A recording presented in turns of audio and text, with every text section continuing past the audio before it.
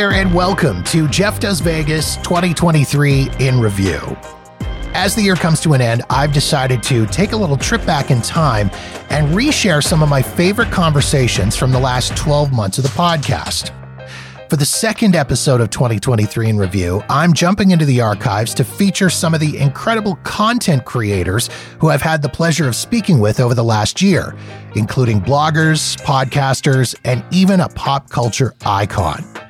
It was awesome getting them all on the podcast to talk about Vegas and share their fantastic work with all of you. Enjoy.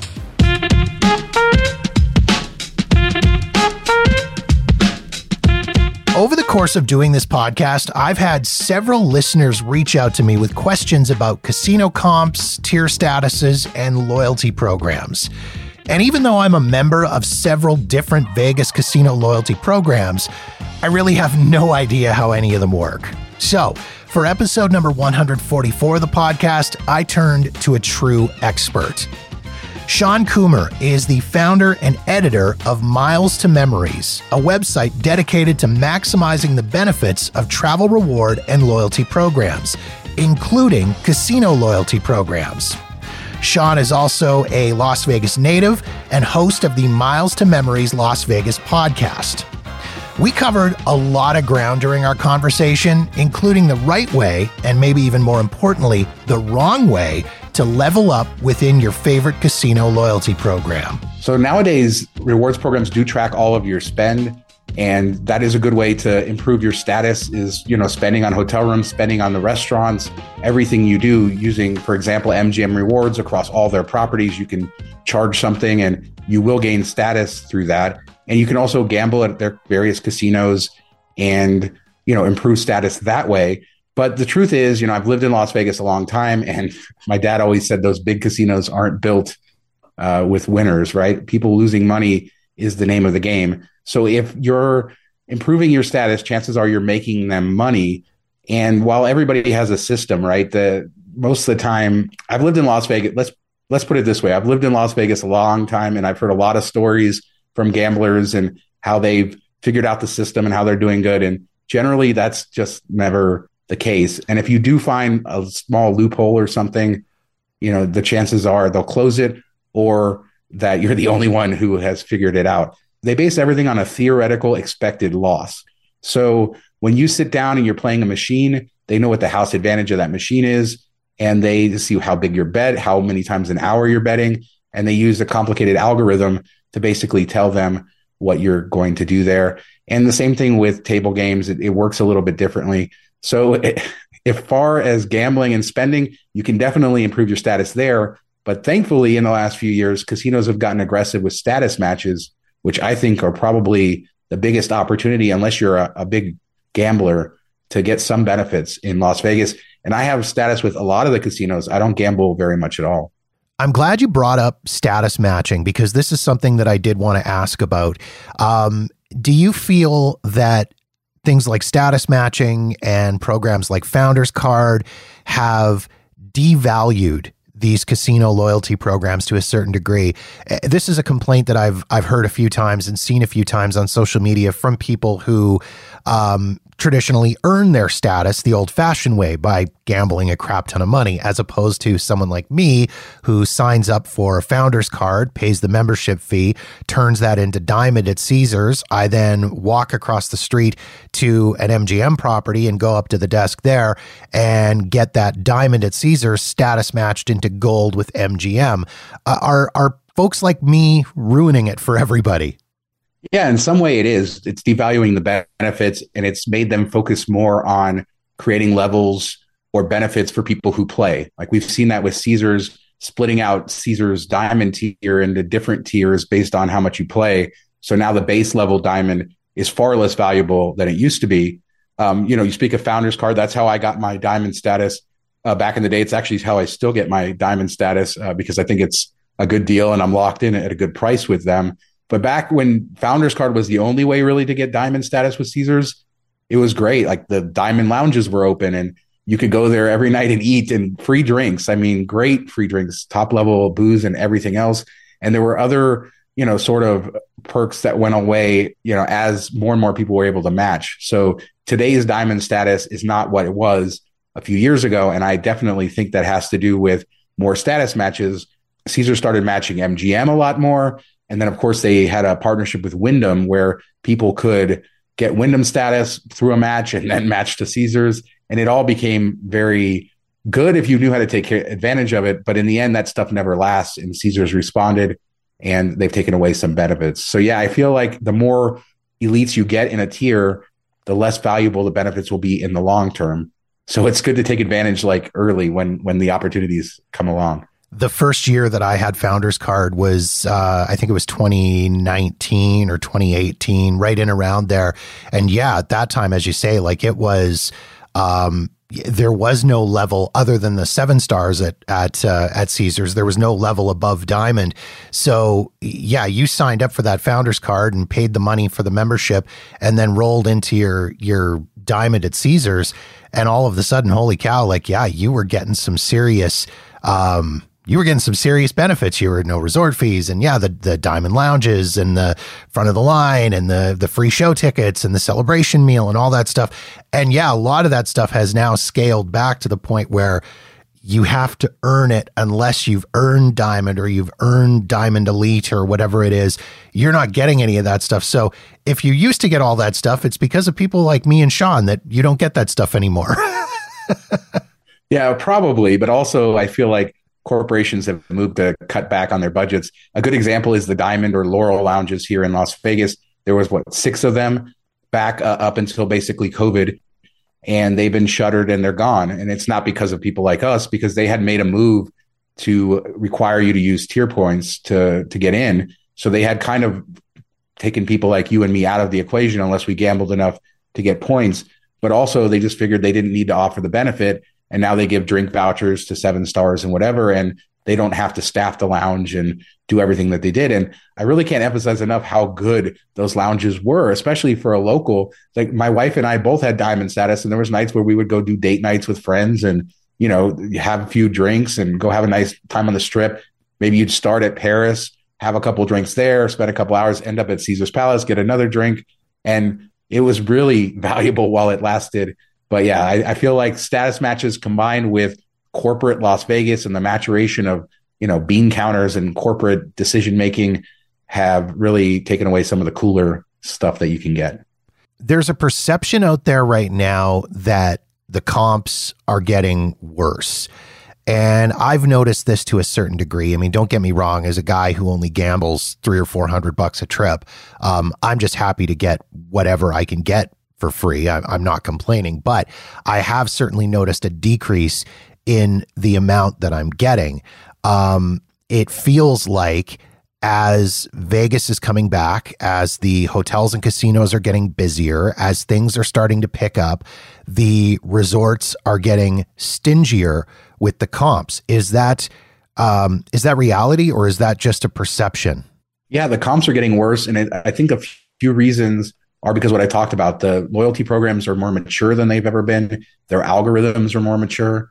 And so they're better able to target the people they want to target. And, if they're able to figure out what your value is to them pretty quickly. And so that does hurt, especially for people who don't gamble as much. But also to your point, the casinos and hotels are busier than ever. I think we're 13 or 14 months of record gaming revenue on the Strip. Average room rate is at all-time highs, significantly more than it was pre-COVID, and occupancy rates are very high as well. So there's less rooms for them to give away. And I also think that we got kind of skewed a little bit because COVID saw a lot of comps, right? You got they were trying to fill their hotel rooms. They were doing a lot to make people come, and then they needed to stop that because people were coming anyway. And it's just a typical sort of corporate thing where they figured out where they're wasting money by being overly generous, and they've pulled back a lot. So I do agree, comps seem less, especially free hotel nights, less free play, less incentives. So people who used to get maybe $200 in free play and free weekend nights, now are getting comp offers for just free weekday nights with no free play. So even when people are getting offers, they're just not as good. As anyone who's a regular listener to the podcast knows, I absolutely love food. In fact, the food scene is one of my favorite parts of visiting Vegas, and it's always great to be able to check out new spots and share my experiences with you. So, whenever I have a chance to talk food with someone on the podcast, I will jump at that opportunity. Back on episode number 157, I was joined by Las Vegas restaurant and food critic John Curtis. John has been writing about the Vegas food scene since the mid-1990s. He's the author of the book Eating Las Vegas, The 52 Essential Restaurants.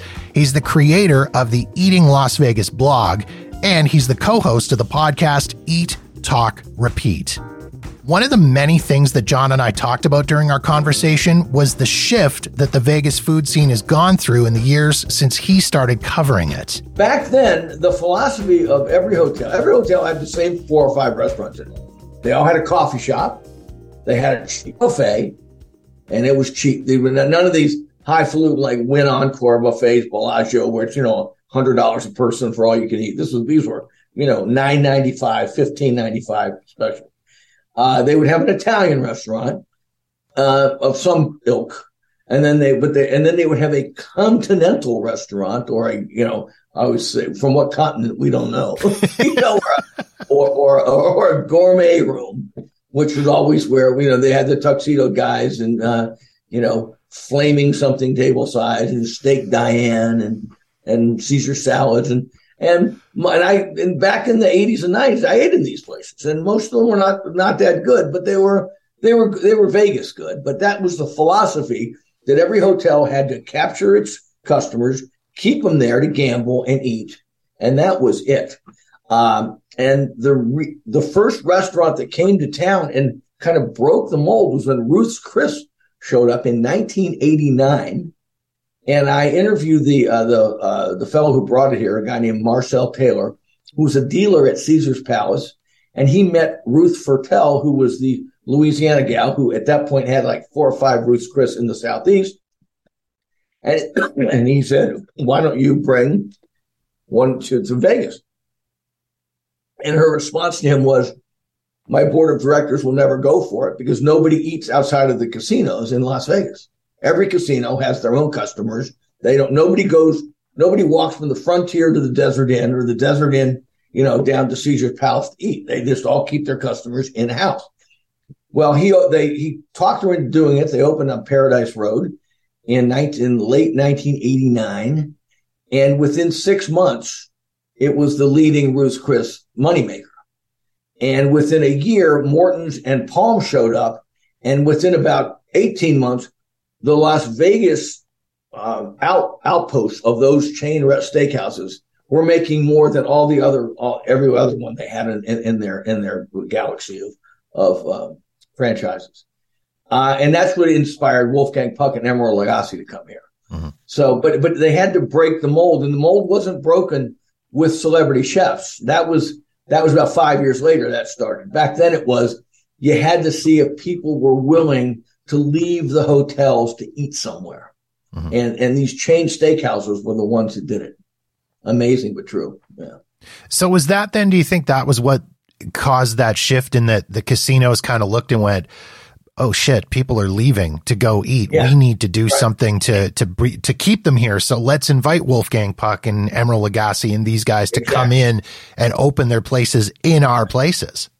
Yeah, that's exactly what happened. And they said, oh yeah, but when people were going off strip Morton was in a mall, Palms was in a mall, Ruth's Chris was about a block off the strip, and they looked around, and the people that noticed was, it became nationally known in the early 90s that the amount of wine and vodka and beer and steaks and salads that these chain steakhouses were moving through Vegas was astronomical. And then, like any businesses, the rumors and the facts, suddenly become well known. And when that happened, they realized there was gold in our hills. You know what I mean? We got to do something to up our game. And the guy who really did, break the mold was Wolfgang Puck. I mean, I like to talk about the chain steakhouses because that's just historical fact.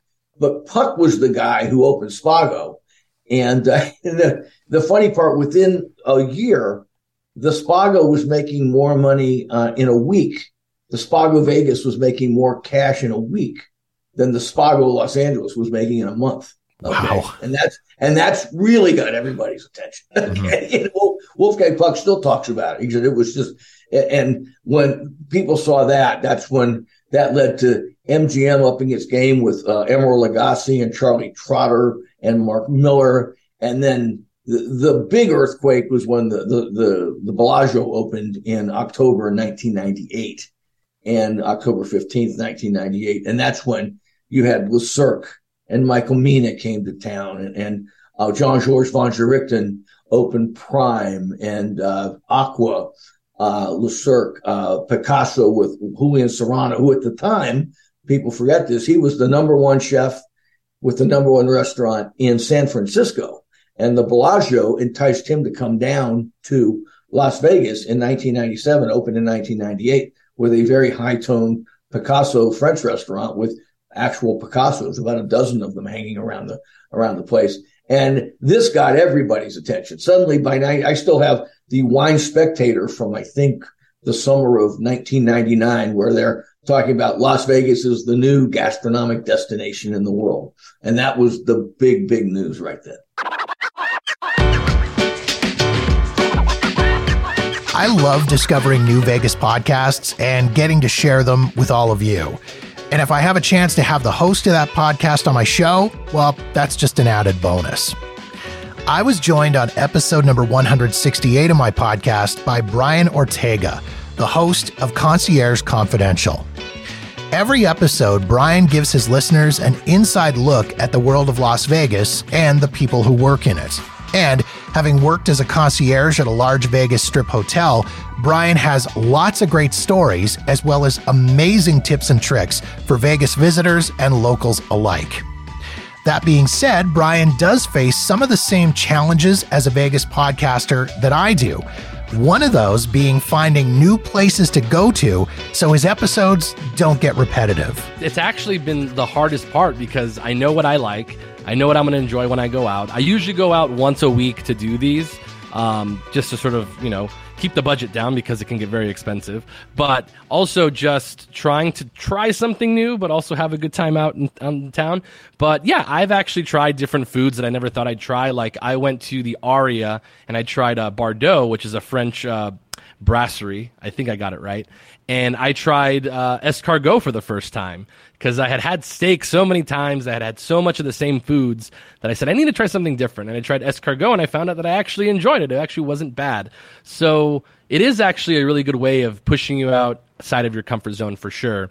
There's still things that I have trouble sort of, coming to terms with. Like me and sushi don't always get along. So I don't like sushi, but I found that I actually really enjoy Japanese cuisine, which is very odd. So I find that doing this actually does help me be much more open to different cuisines, which I think there's actually cuisines that are coming into town that are really becoming trendy that I think are definitely going to take over. And there's certain things that I think that are going to come to town pretty soon for the masses. One of your recent episodes I listened to talking about trends, you talked about the Mediterranean restaurants that seem to be just blowing up in Las Vegas right now. And it's weird how Vegas goes through those trends, right? And it's whatever, I guess, hence it's trendy. Whatever's trendy and whatever's big and popular seems to just roll into Vegas like a force of nature and take over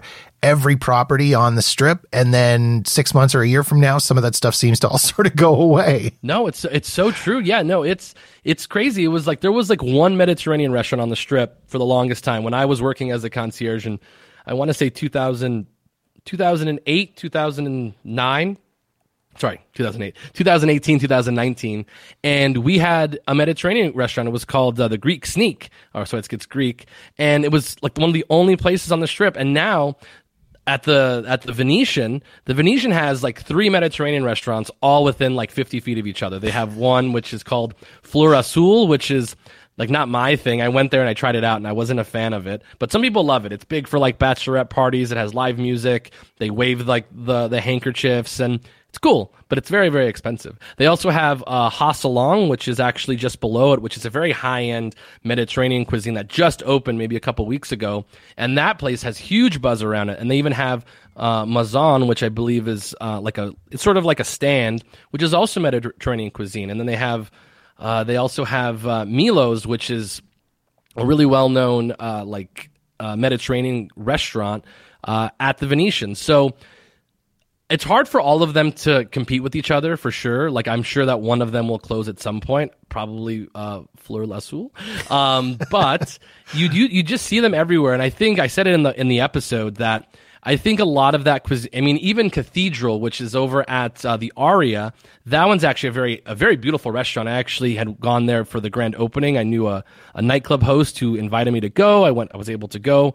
And the cuisine itself is said to be Mediterranean, Italian, a lot of very European flavors. But anyways, I believe that the reason they're becoming so popular is because a lot of Americans are trying to be much more health conscious. They know they also just want to try something different. And I think Mediterranean cuisine is a way to do that. A lot of vegan, a lot of vegetarian options in Mediterranean cuisine. So I think that has a lot of legs. But I think Vegas is very, very trendy. Like, one of my favorite things that came to Vegas was supper clubs. That is actually like just a recycle of like the 1950s and 60s, where you had all of these shows, dinner shows, that they like those now because it's so expensive to actually go to a show nowadays in Vegas and dinner, that why don't we just put them together? So Mayfair brought that back when I was still working in the hotels. And now Delilah's, which is actually, I believe, from New York and then LA, and now they have it here in Las Vegas. And I think those are actually one of the better trends that are coming to Vegas. And they're not coming so fast because it takes a lot to conceptualize it. But things like speakeasies, I used to love to go to speakeasies. But oh my God, there's so many now that it's actually not even fun. It's not fun finding one anymore. It is what it is. But that's a trend that I think is on its way out. But I think we're just oversaturated in the market of speakeasies.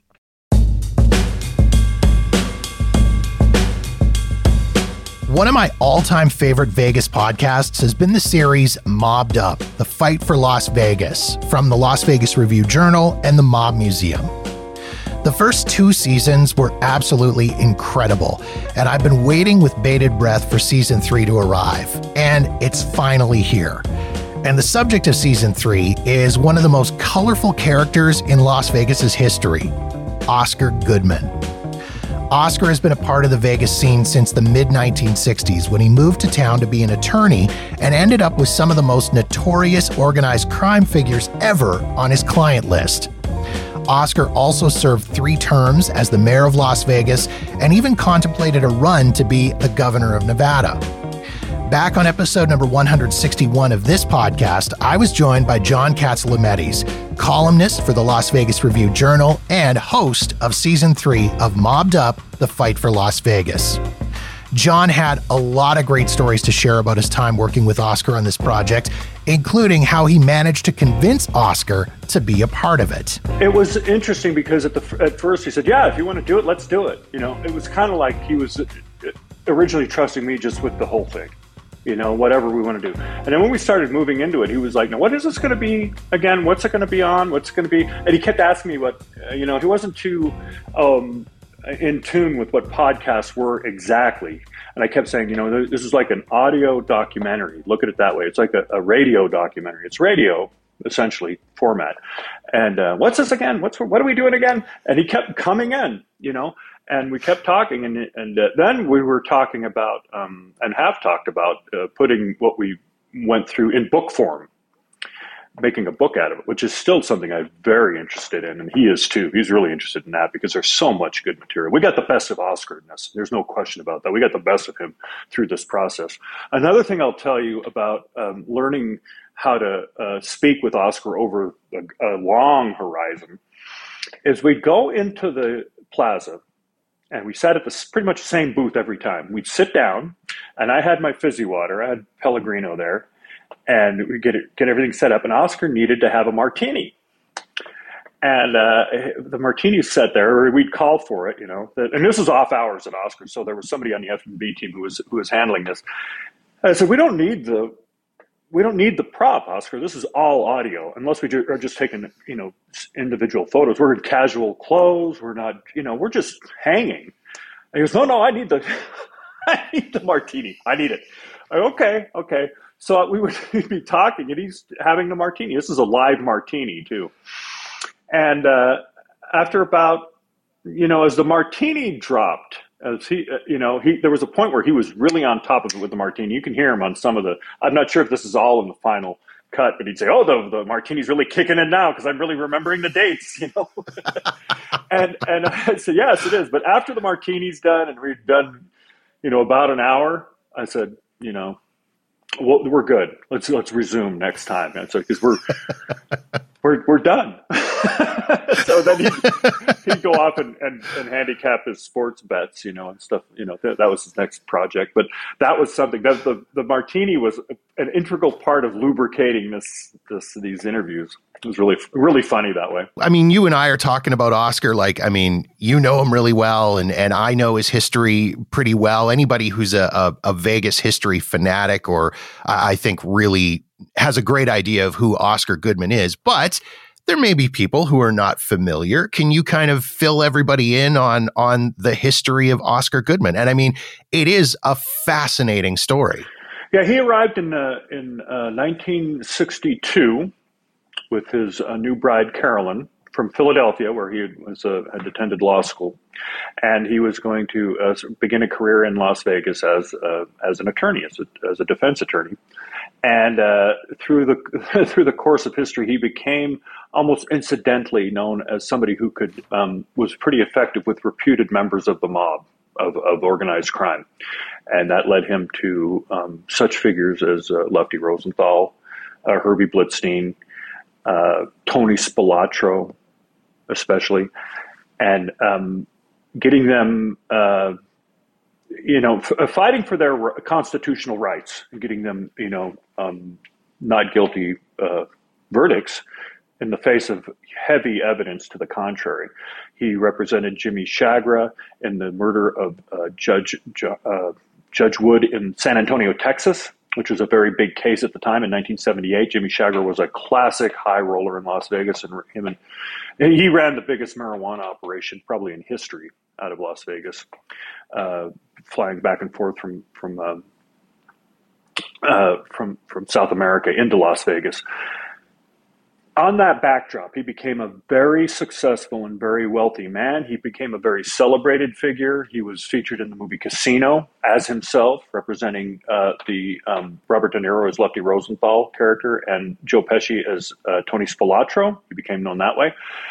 And as he as his interest in being a defense attorney dissipated, when he felt like he was just doing it to see how much money he could make, he entertained the idea of running for mayor of Las Vegas as his next frontier, and ran it through his family, ran it by Carolyn, his wife, and decided to run, and won big in his first term,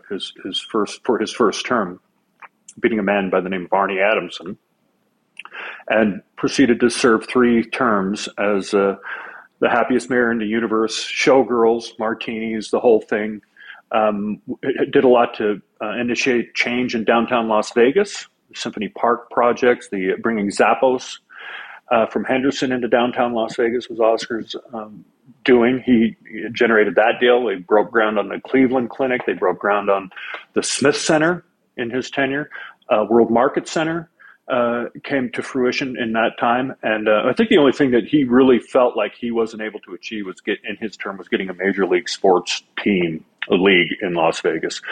But stepped down. He was termed out in 2011. Carolyn ran, his wife. She's closing in on the end of her 3rd term. So that means, as part of his legacy, we will have had 25 years of Mayor's Goodman in Las Vegas. And now he's got his namesake restaurant at the Plaza, which is a licensing deal. He's got 2 statues of himself, one at the Plaza and one at the 5th Street School. The one at Plaza is him and Tony Spilatro, which has raised a lot of eyebrows and a lot of concern for people who don't like the mob. Private business, so But the one downtown is publicly available. It shows Oscar holding a martini out front, right in front of the historic 5th Street School. And there you have it. And he's still doing his monthly dinner series talks at the Oscars restaurant and recounting his career, everything from his time with his clients, his battles with law enforcement. He was a co-founder of the Mob Museum in downtown Las Vegas and is a great ambassador for that project. And is still, even in his 80s, his mid-80s, he's still mentally very sharp and gives a great performance in his dinner series. So that's how, and I've known him from the beginning of his first term. I've known Oscar all the way through on some level. Better today than ever, especially after spending 17 hours with him. I'm like, wow, now we're so comfortable around each other. It's like, it's interesting what happens, but I get him. I get him, what he is about through this whole process. He's a very proud man, very intelligent man, dedicated to his family and his wife, for sure.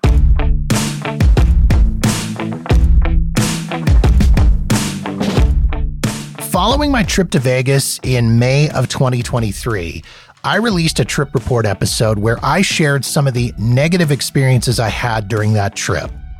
I got a lot of feedback about that episode from people, some agreeing with me and others strongly disagreeing with me. Then it happened.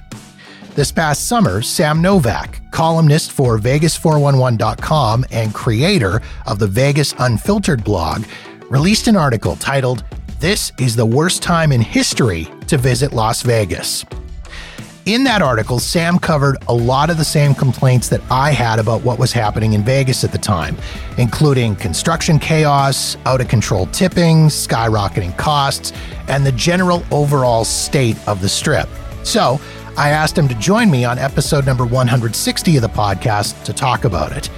I hit him with the big question: what will it take for Vegas to figure things out, turn itself around, and go back to being the affordable vacation destination it was known to be for all those years? I don't know if that's ever going to actually happen, and I'll tell you why.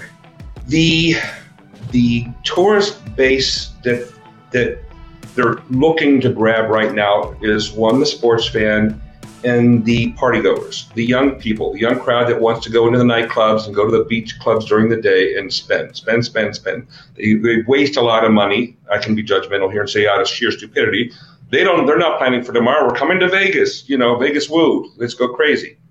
There will always be young people that haven't had something to judge the Vegas experience by. They're going to come here, and what is our current situation is going to be their normal standard. They don't know any differently. And once they get tired of it, there's always going to be somebody coming up. The Vegas is hyped as a wild experience, and you can cut loose here. So the old folks are dying off. The young folks don't know any better, and as they pass, it just goes. So I think that it's going to continue to be that way, but I think you're right. So many people are just saying, screw it. I'm not coming anymore. And I probably would do the same if I didn't absolutely love my job and love living here and have so many entertainment options. I'm a big entertainment person. I don't like seeing how the emphasis on sporting events is driving the entertainment industry down. That's always been my focus, and I almost feel like I'm trying to be a crusader to protect that. But I'm treading water, and so are we in that respect. The city of entertainment, it's kind of ironic. And I wrote articles about that, where some of the headliners here in the city, they have to take breaks from their resident shows and go on tours so that they can make the actual profit. Mm-hmm. And the reason that they're able to do that in other cities is they can market themselves as being direct from Vegas. That's a catch line. They will continue to perform here on a limited basis just so they could sell tickets in other cities. Yeah. So there's an irony there. Direct from Vegas with a catch is what I call the article. And I think it all boils down to a lack of logic. None of this makes any sense. Mm-hmm. Vegas never really did make any sense. It doesn't. I mean, there's so many contradictions. We shouldn't even be here. People don't belong in a city without or in a place without water, and natural environment that's lethal. We shouldn't be here. None of it makes sense. But even with that taken into account, the things that go on around us are absolutely nuts. You're either going to continue to roll along with it, or you're going to say, I've had enough. But there's always going to be somebody else rolling into town. I think that's a really fair point to make about, as you say, it's almost kind of the old adage of, what is it they say? There's a sucker born every minute. And Vegas used to build itself, or used to tout itself on those repeat visitors. They loved the people that would come back, and they treated you so well if you came back over and over and over again, whether that was comp rooms, comp meals, comp show tickets, whatever. And now it kind of feels like they don't really care if you're a repeat visitor. They just want a warm body and an open wallet. And that's it. And that's all they care about at this point. And that's why your aging resorts like Caesar's Palace or the Flamingo, they're falling into disrepair. New visitors want to go and the newest attractions like the Sphere, which I felt this way the moment that it came online. And first of all, I was surprised when it actually did come online. But the focus was on, oh my God, Las Vegas has this new thing called the Sphere. We used to hear that kind of a response whenever a city would put a new Ferris wheel in. Suddenly, every major city had a Ferris wheel. It's the same with the Sphere. Every city's going to have one. The novelty will be gone like this. Mm-hmm. We're already not talking about it anymore. And my remark was, how soon before they start selling advertising on it and it just becomes a billboard? Yeah. It's already been announced. It started on September 4th, I believe. So it's going to be a big, giant billboard. And the world went crazy about an electric snow globe that's being repurposed as a billboard.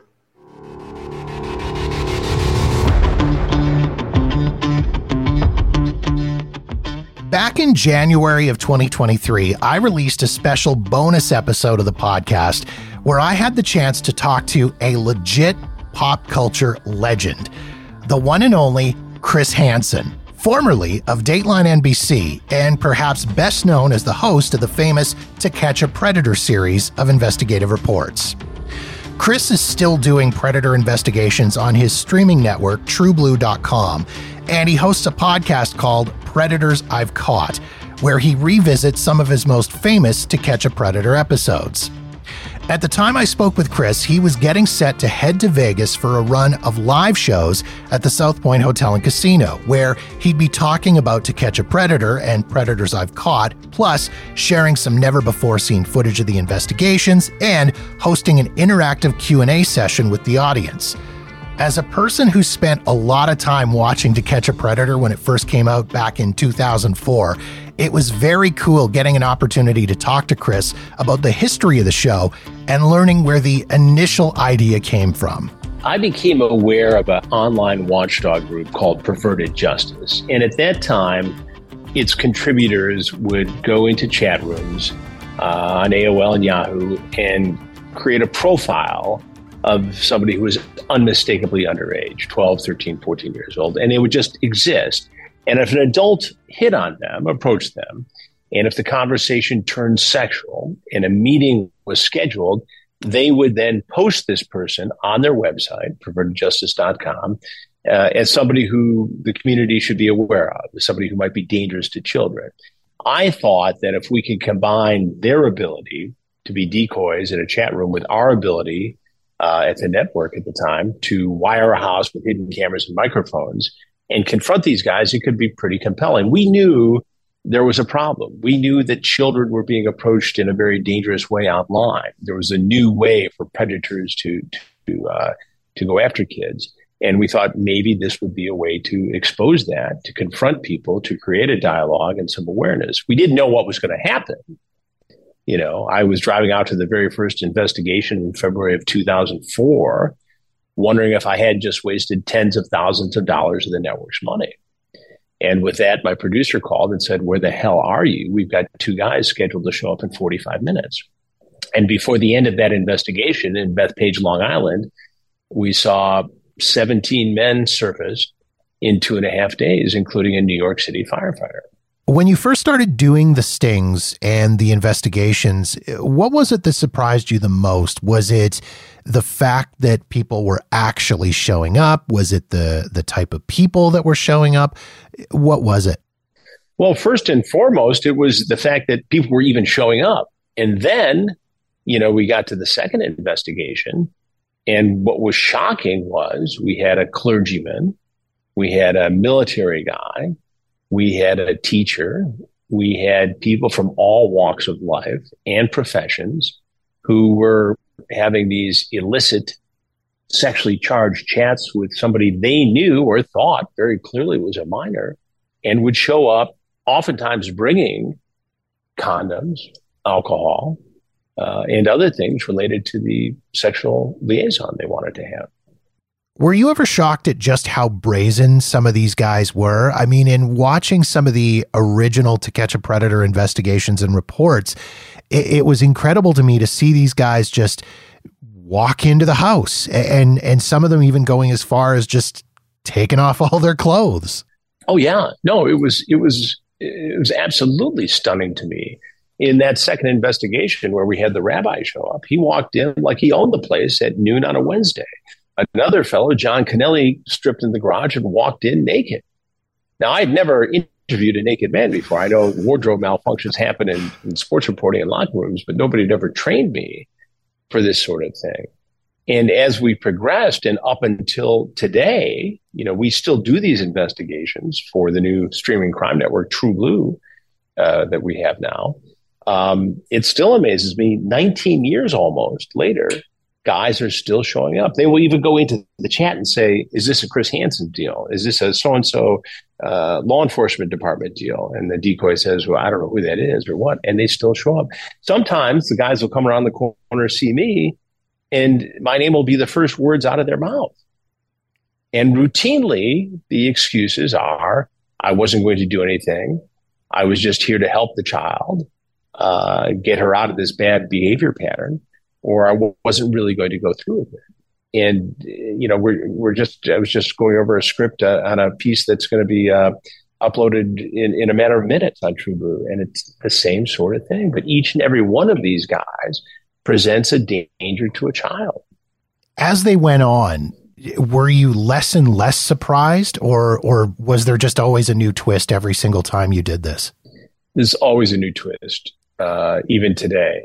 But in the beginning, so many people were showing up that we felt compelled to, collaborate with law enforcement for a couple of different reasons. One, it was the only socially responsible way to proceed. And two, if you took it from just a pure television production standpoint, it was unfulfilling to the viewer and to us as a team of journalists to see these guys just walk off and in some cases not face any consequences. And so in the third investigation with the Riverside County Sheriff's Department and the prosecutor's office there, we did collaborate.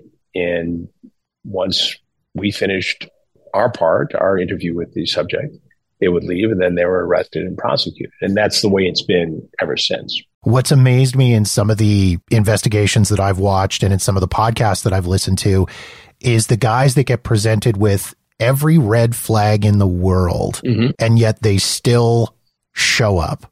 Well, I think what it shows, Jeff, is that there are people out there who are willing to cast all their fears aside to fulfill this fantasy, this drive they have to have sex with a child. And it's not just one profile. It's there's a group of guys who are hardcore heavy hitters who'd be doing this with or without the internet. They're a group of young guys who are socially inept and look at this as a Romeo and Juliet situation. And one day the girl will be older and this will be socially acceptable. And those guys can probably be given probation and some sort of education and therapy and monitoring that will prevent them from offending again. They'll learn their lesson. But there are these guys in the middle, the professional, the doctor, the lawyer, the cop, who probably wouldn't be doing this without the internet, but they develop these fantasies, these obsessions, and they blur the lines that we have in society traditionally between adults and children. And they have this drive to fulfill it. And they see the opportunity, and it's fueled by the 24-hour access to the internet, the addictive quality, and sometimes the anonymity it provides. These people start by saying things online they wouldn't say face to face, and it develops into this obsession that they have to fulfill. Thanks for joining me on this little trip down memory lane as we revisited some of my favorite conversations with some awesome content creators. If you want to check out the full episodes, you can find the links in the show notes at jeffdoesvegas.com or search them out on Apple Podcasts, Spotify, or anywhere else you listen to podcasts.